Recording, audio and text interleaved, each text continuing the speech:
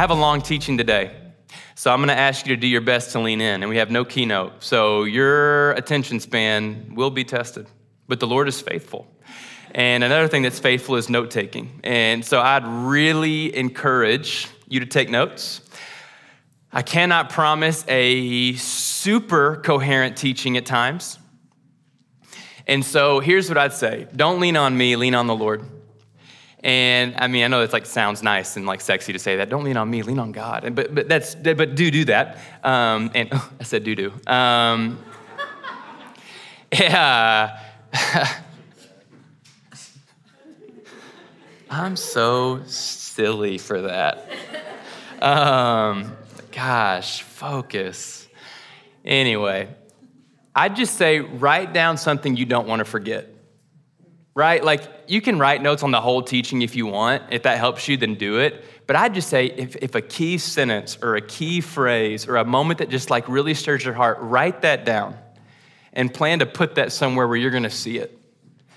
Because there's a thing that happens when we leave this space and walk to the parking lot. Our brains go back into habit mode, doing the same old. And the threat is to forget everything that happened in this space. So write down what you want to remember.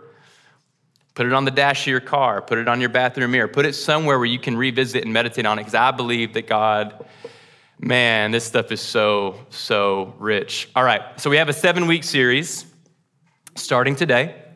It's going to take us to the end of our prayer and fasting season. And it's going to be in James chapter 4, verses 1 through 10. Anyone that just loves the series title, here's the series title, Draw Near. That's the series title. Hey, Luke, I think my water's back there. If it's not, can you get me a cup of water? I can just discern that I'm parched. Just to keep it real spiritual. Thank you so much. Look at this mega bottle. This is the new Stanley, FYI. You're going to start seeing these everywhere. Anybody already seen this everywhere? Yeah. Oh, it's a straw. All right. That was the last ADD moment. Here we go. There is this beautiful and epic verse in James 4. And if you've been a part of church tradition or around Christian people long enough, you've probably heard it. But if you haven't, this is pretty epic. There's a promise James makes. Draw near to God. Who can finish it? Yeah. What an amazing promise. Draw near to God. He will draw near to you. Let that marinate, because there's a lot of hope in that. Is anybody in on that promise? If I draw near to God, Scripture, He will draw near to me. Hold on to that promise today. As I've explored that deeper, before and after that verse in James 4, there are these invitations, commands, and questions being asked. And all of them really lead you to purify your heart, to purify your mind, in order to draw near to God, that He may draw near to you. James is the half-brother of Jesus, and he's stealing this idea from Jesus himself, which is the perfect person to steal from. Jesus has a lot of good things. Last week we mentioned this. He says, whatever causes you to stumble, if your eye causes you to stumble, pluck it out. He's not saying gouge your physical eye out. He's saying anything that is hindering you on your walk toward me, get rid of it. I'm trying to offer you life. Don't let anything stand in the way of me and you. James is doing something very similar in James 4, 1 through 10. He's saying, rid yourself of anything that would hinder or slow you down from drawing near to God. And if you don't do that, you may not be able to draw near to God. And when we're in the Christian and the spiritual context, that's I thought grace was free and legalism, blah, blah, blah, blah, blah. But if I told you, hey, in your relationship, in your dating life, or in your marital life, be close with the person you're pursuing, you'd be like, of course. If I said, okay, well then stop texting and DMing girls. Stop watching porn. Stop idolizing sports. Stop being distracted. Start praying for, you'd be like, yeah, obviously. It makes sense to me that the things you told me to stop doing are gonna encourage me to pursue the person that I'm pursuing with a whole heart. It's the same conversation here with the Lord.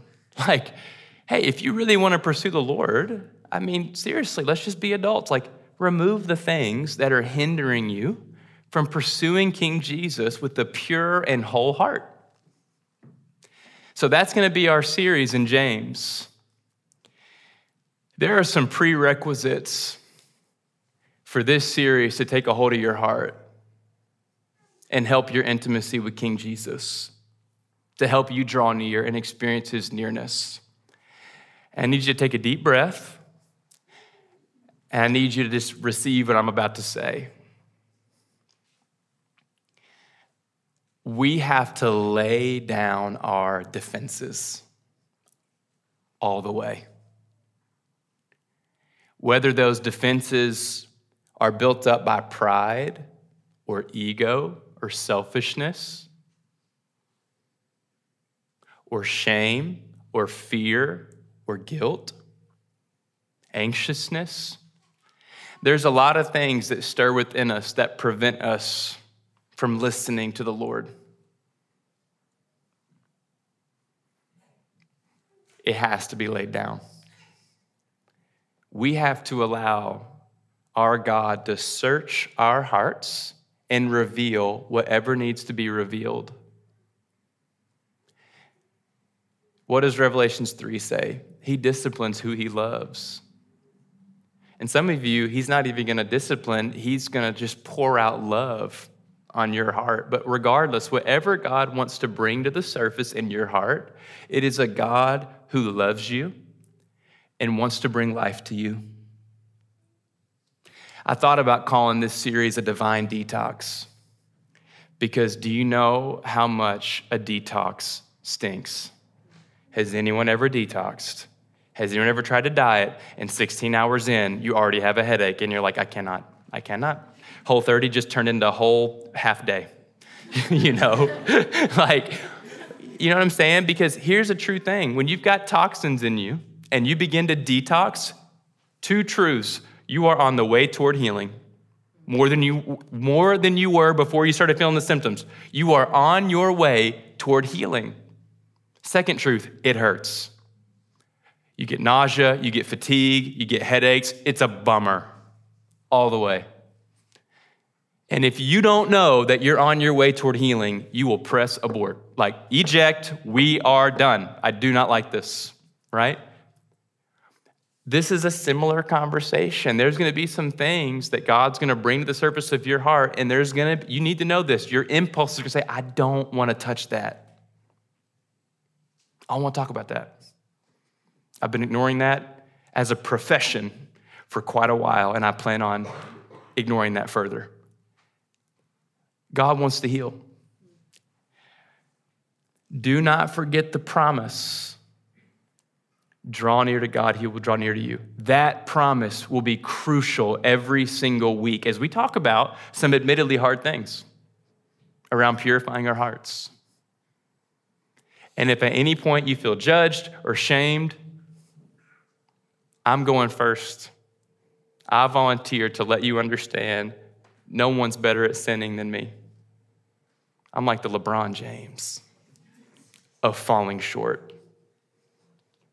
There's humor in that, but I'm not even kidding. I surprise myself often.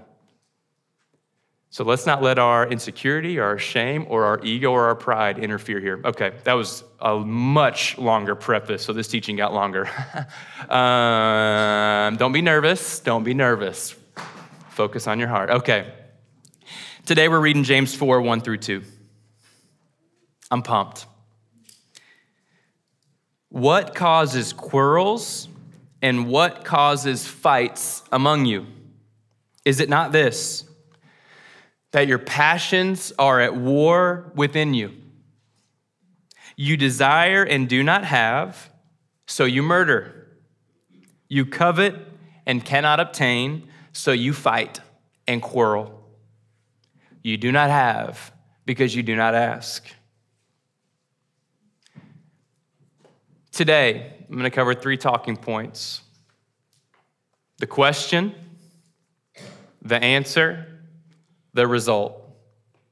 All right, so if you're taking notes, question, answer, result. That's it. Here's the question. What's causing quarrels and fights among you? If you want to simplify it, what's causing conflict? As I thought about it personally, I thought what's causing internal or external conflict, but if you want to stay really true to the text, what's causing quarrels and fights exterior among you in your relationships? This question is really important to not answer quickly. Even just a few chapters earlier, James says, be quick to hear, be slow to speak, and slow to anger. Don't underestimate how quick you can be to speak and get mad when someone asks a question that might potentially expose your heart. James is asking a question that, make no mistake, the listeners, when this letter would have been read out loud, some of them would have been tempted to be very quick to answer. I know what's causing fights and quarrels. That idiot over there, right? That would have been the impulse here to question like this. It reminds me of like when you're in elementary school. Maybe it's with your sibling growing up, or whatever authority figure at school walks up and there's been a fight, as can happen amongst third graders. What happened? What's going on? I don't know about you when you were 8, but for me, I didn't go, gosh, it's a great question, teacher.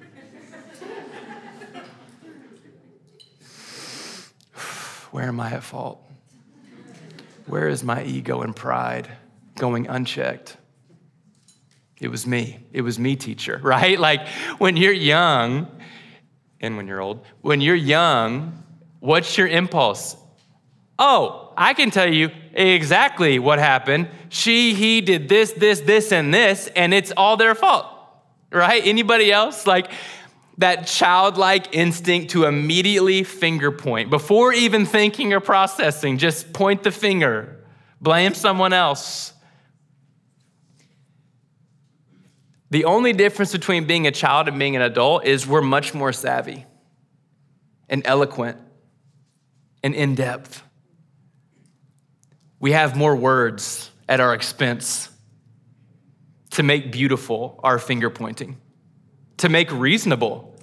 Another word would be manipulative. We know how to talk away. Some of you in your marriages, you're professionals at this. You're like me. You know how to turn a conversation and neglect the truth all the while. At times, you even convince your spouse that they were in fact wrong. And the whole while, if you listen to your heart, you know that's not actually true. You just know how to talk your way out of it, right? It's that ego, it's that defensiveness, it's that fear, it's that shame, it's whatever it is. But James would urge, with your friendships, with your roommates, with your coworkers, with your spouse, be slow to speak, quick to listen.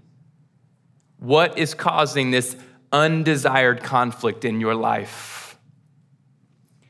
Here's the key question that I'd actually love for you to write this one down. In my head, it hits hard, but if it doesn't, pretend. No, don't. Be truthful.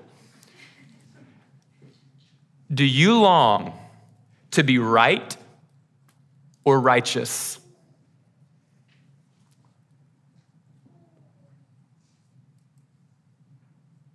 And be quick to speak. Or be slow to speak. Be slow to speak. Be slow to answer externally or internally. Do you long to be right or righteous? Because, spoiler alert, if you long to be righteous, you're going to be wrong a whole lot on the way. If you want to be like Christ, get comfortable from time to time not being like Christ, and Christ helping you see that. The biblical word for that, sanctification. Sounds beautiful, doesn't it? Oh, sanctified, set apart, becoming more like Christ, being made into the image of God. You know what that feels like? often being convicted of wrongdoing, or you taking things out of the hands of God and into your own hands. Proverbs 12:1, be ready to eat one right here. Eat this. Whoever loves discipline loves knowledge, but he who hates reproof is stupid. That's the translation. I didn't insert my own word there. I'm not hurling insults at you. The Bible is. I looked into reproof because I've always translated that as correction, and certainly that's a part of the definition. But another word, blame. Reproof means blame. He who hates blame is stupid. Does anyone else hate blame? You know what's terrible when you're in a fight with someone? When you get blamed. And Proverbs 12 says, you are neglecting the road to righteousness when you despise being appropriately blamed for an issue. Don't be the fool. Don't be the stupid one in the room. Refuse to fight the battle of being right for the sake of being right. That's marriage 101 right there. Husbands, wives, lose a fight or two. That's great advice. Willingly lose. Lose with Jesus. That phrase changed my marriage when someone said, you need to learn how to lose with Jesus. How often do you watch Jesus lose in the gospel? He's righteous. With the Lord, in your marriages, with your classmates, with your roommates, with your coworkers, do not fight the battle of being correct. Fight the battle of being righteous, of being like Jesus. But oftentimes there's conflict within us on this endeavor, and James is going to take us there. He's going to refuse to let us stay shallow in this conversation. He's not just going to leave us with the question, he's going to give us an answer. What causes fights and quarrels among you? He says, is it not, this is number 2, is it not this? There are passions at war within you. Whoa. What? There is a war inside of you. He who has ears, let him hear. Passions could be translated pleasures. Pleasures, satisfied desires. Okay? That's passions. Pleasures. Satisfied desires. James is highlighting a constant state of desiring and meeting desire. Your logical conclusion that when you want something, you get it without any filter. Any fleeting desire that pops up, you more often than not satisfy that desire. No prayer, no thoughtfulness, no discernment. It's just kind of your habit. I could just be preaching to a mirror. And he is saying, if you're not careful, you'll have so many desires that demand be met, you will have a war within you. A life controlled, I'm gonna start looking at my notes a lot more now because I wanna make sure a life controlled by every fleeting desire is a life of chaos that cannot be tamed. It is the opposite of a peace that transcends understanding. It is the opposite of contentment.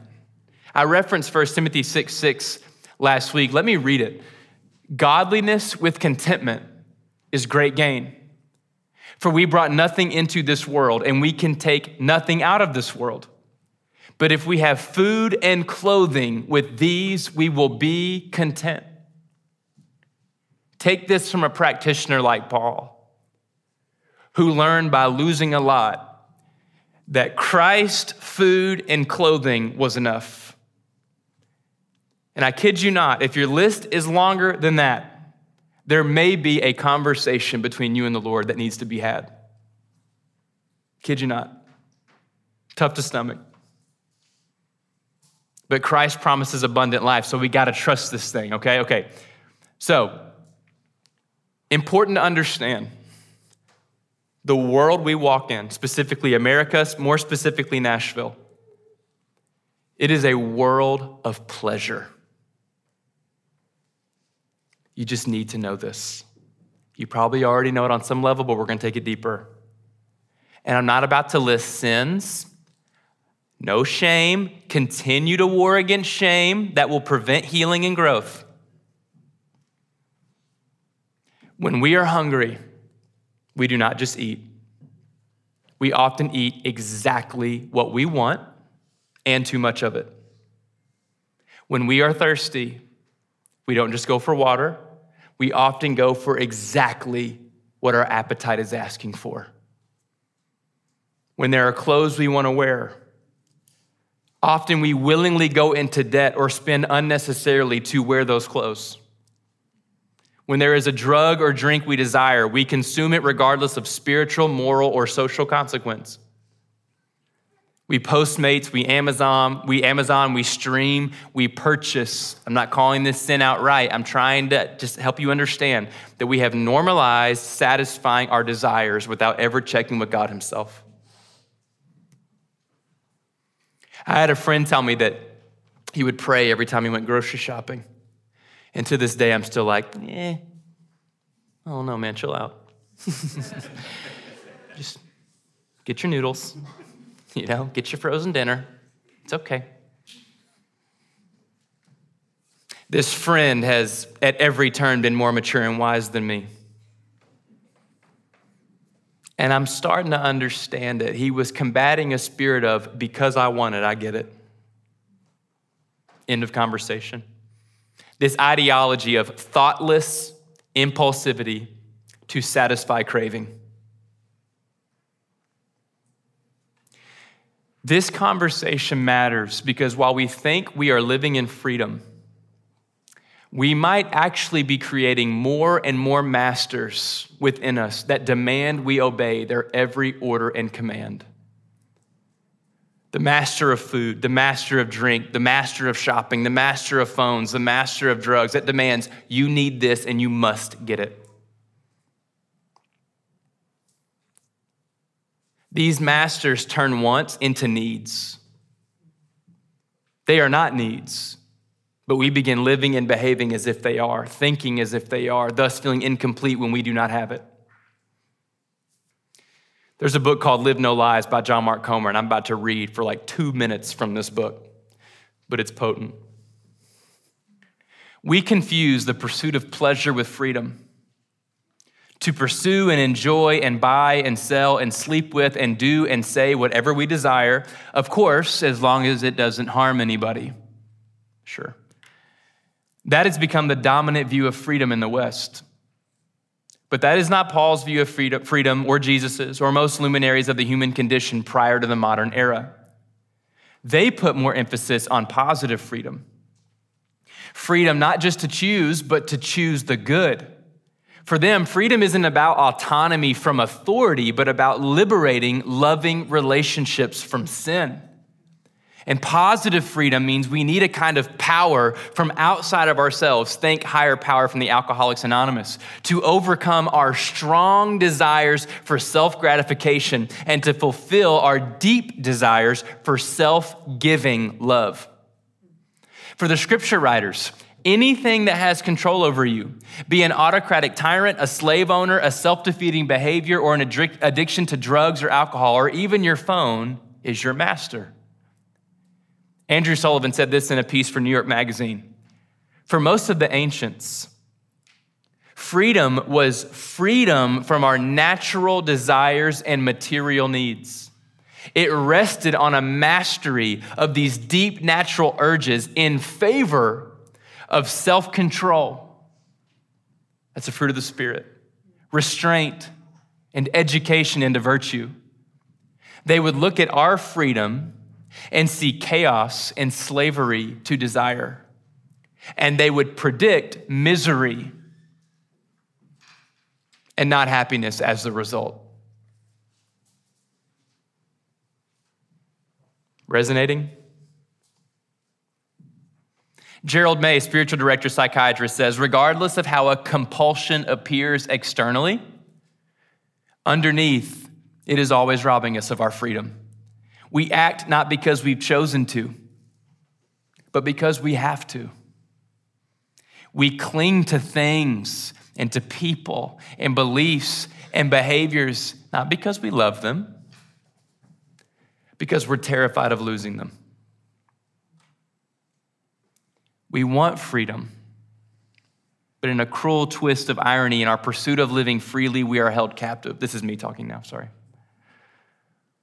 We want freedom, but in a cruel twist of irony, in our pursuit of living freely, we are actually held captive. And this is a life controlled by passions, pleasures, satisfied desires. Commercial break. Fear not. Jesus will ultimately satisfy every desire in your heart. Promise. Divine detox. Luke 8:14. Jesus gives the parable of the 4 soils. The gospel is like seed that takes root in your heart. He says this, there is one seed that fell among the thorns. They are those who hear, but as they go on their way, they are choked out by the cares and riches and pleasures of life. Same word. And their fruit does not mature. When Jesus himself addresses your heart and your ability to hear the gospel and come alive in the gospel, the threat that will choke you out is a life consumed by pleasure. So even in those moments where I go to Patagonia because there's a specific long sleeve shirt that Leah says I look sexy in, and so I want all of them in every color. True or false? Come up here and tell me I look sexy. No, I'm just kidding. But even when I go to buy clothes, man, look, y'all, real talk, I need to be slow that I have clarity on the motivating factors to my shopping. I am not trying to send us into this reality of exhausting and taxing mental assessment every time you make a decision. Don't jump there. You're a child of God, loved and free. Don't jump there. Don't let that threatening thought close off your heart. I'm encouraging us to, God, will you reveal the desires and the motivations within me? And Jesus, anything that you want to reveal, you are allowed to reveal. If there is addiction or idolatry or insecurity or shame or fear that is building this compulsive, eager, starving voice in me that is turning wants into needs, Jesus, please show me. I don't want to live that way the rest of my life. If there is true contentment in Christ, I want that. Let him speak. Let him reveal. Because there's a potential that there are masters in us giving us commands, often with threats on our life, that are actually in control as we live in this illusion of freedom that Jesus wants to confront and heal and restore. This is what chaos can be. Wants that pretend to be needs that constantly circulate in our hearts and minds. And we live in such a intensely wealthy culture. Some of you are like, not me, probably you. You keep comparing yourself to 6-figure salaries, but probably you, all of us. And we can afford to do this. We can afford to satisfy our desires on some level. Our phones and our billboards are desire-creating machines. It ain't easy out here, y'all. To some, we are simply avenues to money, to profit. And they know our brains. They know our personalities. They got our algorithm so dialed in. Whose algorithm is so dialed in? Come on. Does anyone's advertisement be like, hey man, hey, whoa, that was a little close to home. Because I definitely want that right now. And I need that thing. That, like that, how'd you do that? Just trying to watch some TikToks. That's all I was trying to do. But I'm going to buy that. I don't know. I was going to say, what example? I was going to say massage gun, but that's not me. I don't know. Does anyone like massage guns? Anyway, all right. Don't assume these are warning you. So we had a question, we got an answer. Now here's the result. If we're the people that are constantly satisfying every fleeting desire, there's this war within us, okay? What's the consequence of a life that either meets every fleeting desire or at least longs to meet every fleeting desire? You bear the fruit of external harm. This is just what happens. You begin to lose sight of how Jesus sees and treats others, which may sound odd, but this is what happens. James says, you desire and you do not have, so you murder. You covet and cannot obtain, so you fight and you quarrel. An interesting result, right? Like, oh, what do you mean? This is just like about me, right? No, it ends up impacting others. That word murder, probably better translated hate. 1 John 3:15, everyone who hates his brother is a murderer. I don't think the church he's addressing is like everyone's murdering everyone because they want stuff. But hate is produced, unnecessary anger is produced. Jesus says in Matthew 5, you've heard that it was said to those of old, you shall not murder, and whoever murders is liable to judgment. But I say to you that everyone who is angry with his brother is liable to judgment. So a real thing happens when we have these desires within us, some being met, some being neglected. It causes a chaos in us that leads us to live and act chaotically. We will find ourselves impatient, hateful, judgmental, critical, blaming, being narcissistic, egotistical, and prideful. Understand this. We lose the ability to see others correctly because we cannot see within ourselves correctly. We lose our ability to see our neighbors for who they are, our spouses, our kids, our friends, our enemies. And you begin viewing others through the lens of yourself for your sake because that's the pattern within you. I want that for my sake, my story. And it builds this self-indulgent, self-focused life. Now, I'm speaking to extremes. There's, of course, nuance. If you're like me, you have some parts of you that you're proud of and parts of you like, man, that needs some work. But forgive me as I speak in extremes. But listen, this is the main character syndrome. And this sneaky result, it leads to selfishly walking in relationships. And when you selfishly walk in relationships, it inevitably leads to unnecessary conflict. Someone say amen. Anyone walked in a relationship with selfish intentions? Did it lead to conflict? When you see someone who has more money than you or less money than you, when someone has the body you want or the body you don't want, the career you want, because of your internal framework, you are prone to hating or coveting. And I want to speak to coveting because we often use this word comparison.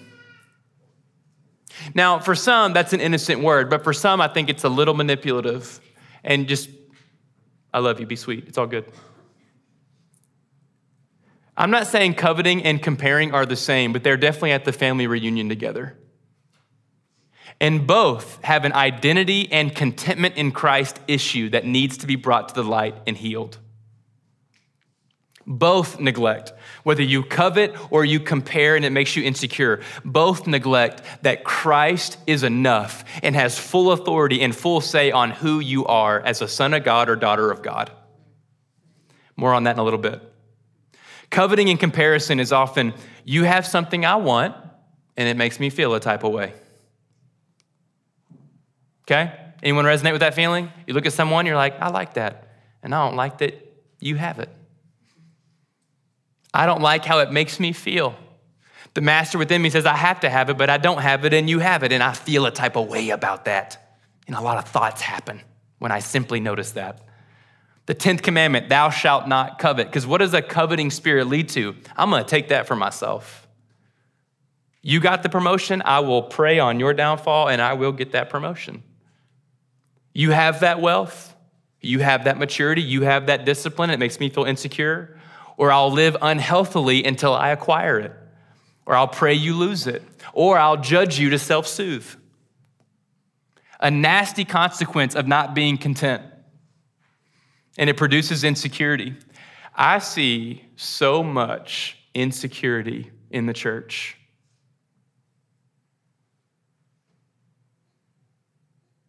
How often do you talk to someone and you just speak about your insecurities, or you hear them share about their insecurities? Insecurity hurts. No one likes it. It does not feel good to be lesser than.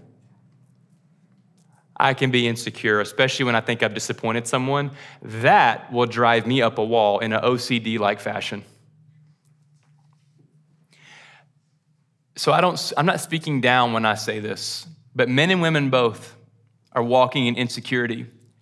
Guys, point blank, Christ does not want an insecure church. And his future destiny for you in no way involves an insecure daughter of God or an insecure son of God. I fear that we dwell on our insecurities so much that we neglect the fact that Jesus might be calling us to a place of deep confidence. And I don't know what you need to write and put on your mirror or what you need to add to your daily prayer regimen, but Jesus is not content with an insecure bride.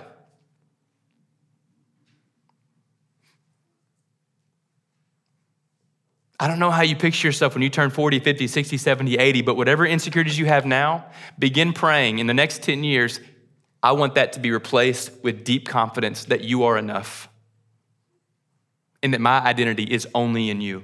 No matter my circumstance or their circumstance, please hear me. No matter what I have or what they have. No matter what I look like or what they look like.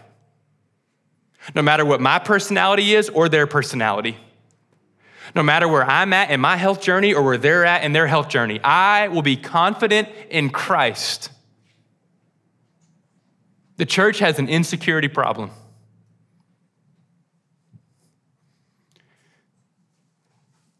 If any part of you really believes that Jesus' call on your life is to look at him and then feel insecure about your lack, you have missed the gospel. And if that makes you insecure, stop. The enemy is so crafty. He'll take the gospel and make you insecure. He'll take the perfection and righteousness of Christ that he longs to lavish on you, the confidence he wants to instill in you, child of God, and the enemy will take that story and make you feel weak and lesser than. You are complete in Christ. There's moments in the gospel where Jesus is like, here's the recipe to having faith. Have it. And you're like, what? How does that? Guys, I'm telling you, in areas of insecurity, give yourself a season of just having confidence. What do you mean? Have it. Have it. I'm serious. Look in the mirror every morning. Look your own self in the eyes. You're gonna feel like a lunatic. Look yourself in the eyes. That is a son or a daughter of Christ. I need nothing else. And as fleeting desires and insecurities and shame and regret and remorse and all this stuff pops up throughout the day, I got to go find a mirror and repeat for myself what Scripture says about anyone that has called Christ Lord. Christ is enough.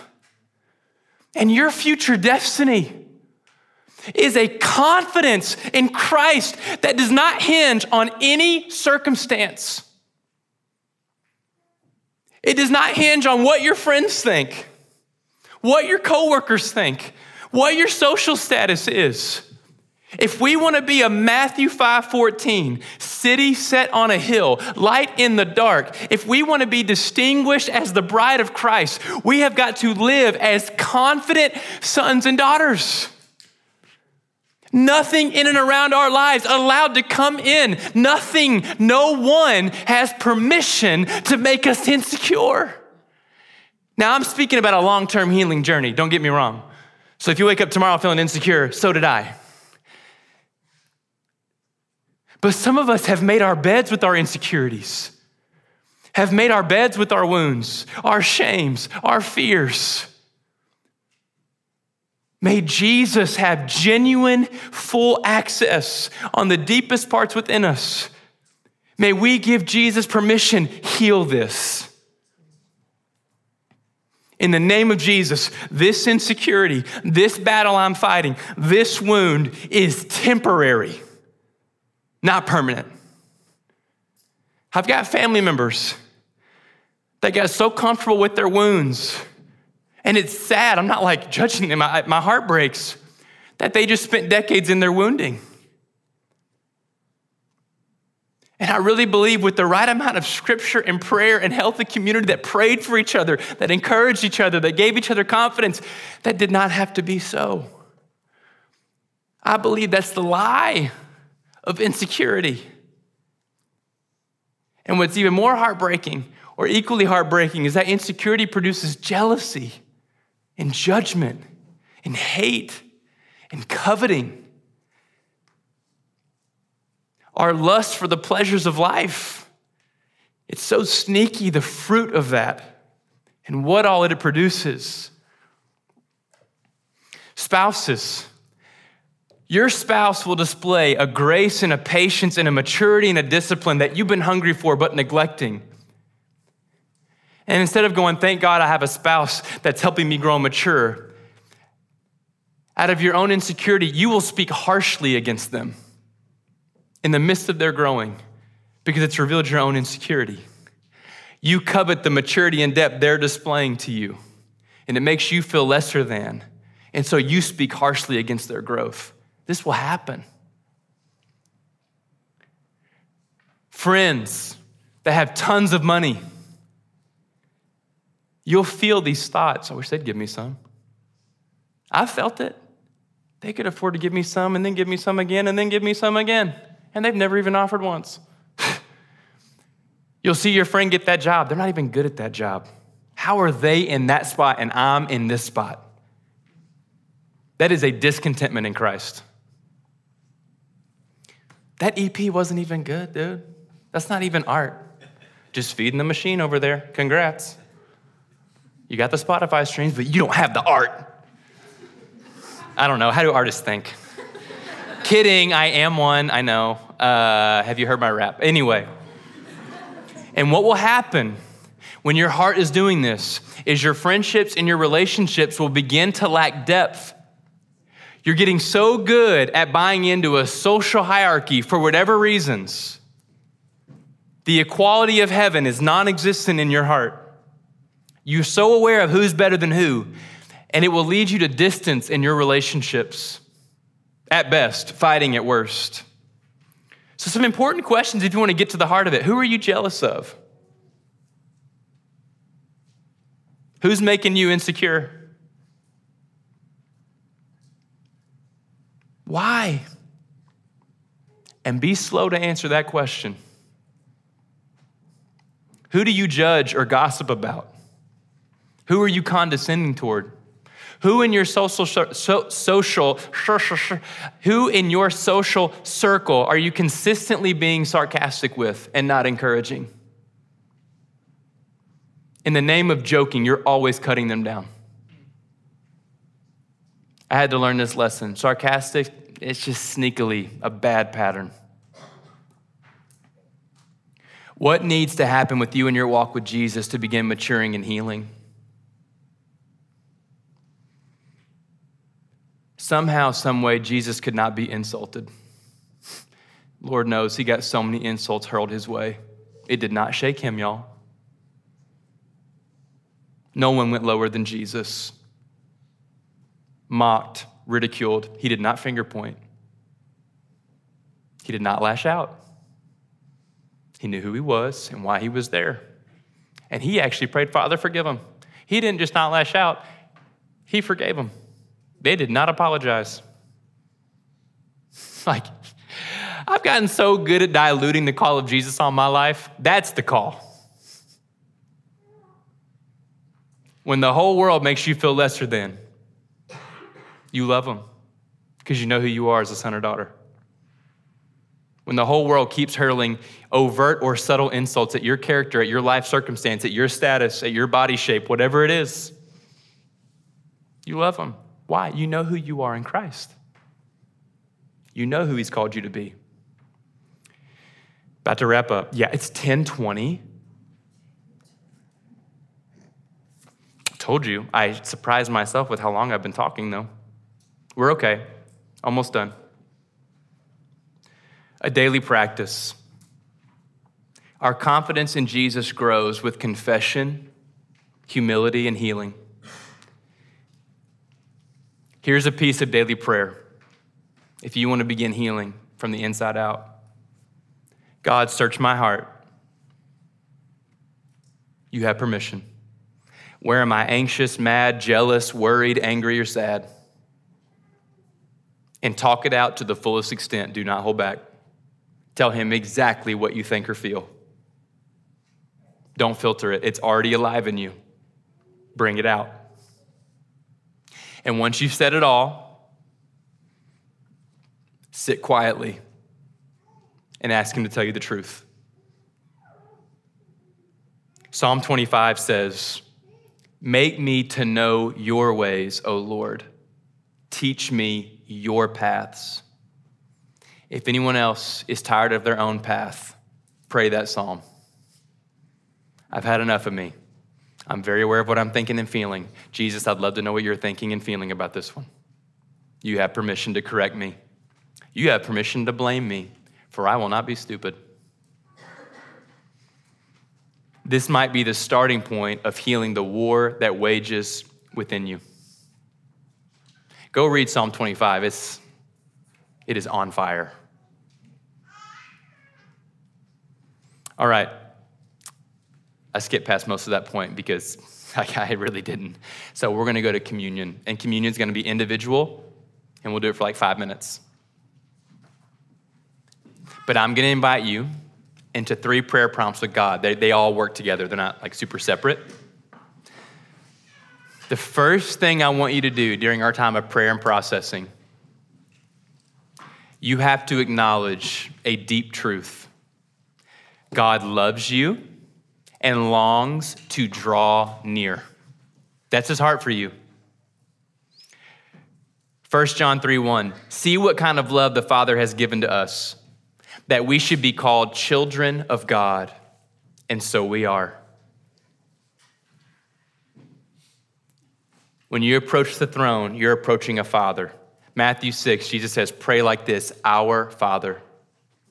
So before you move in to search in my heart, you must identify the terms of the relationship. He is your father, you are his daughter, you are his son, and he loves you.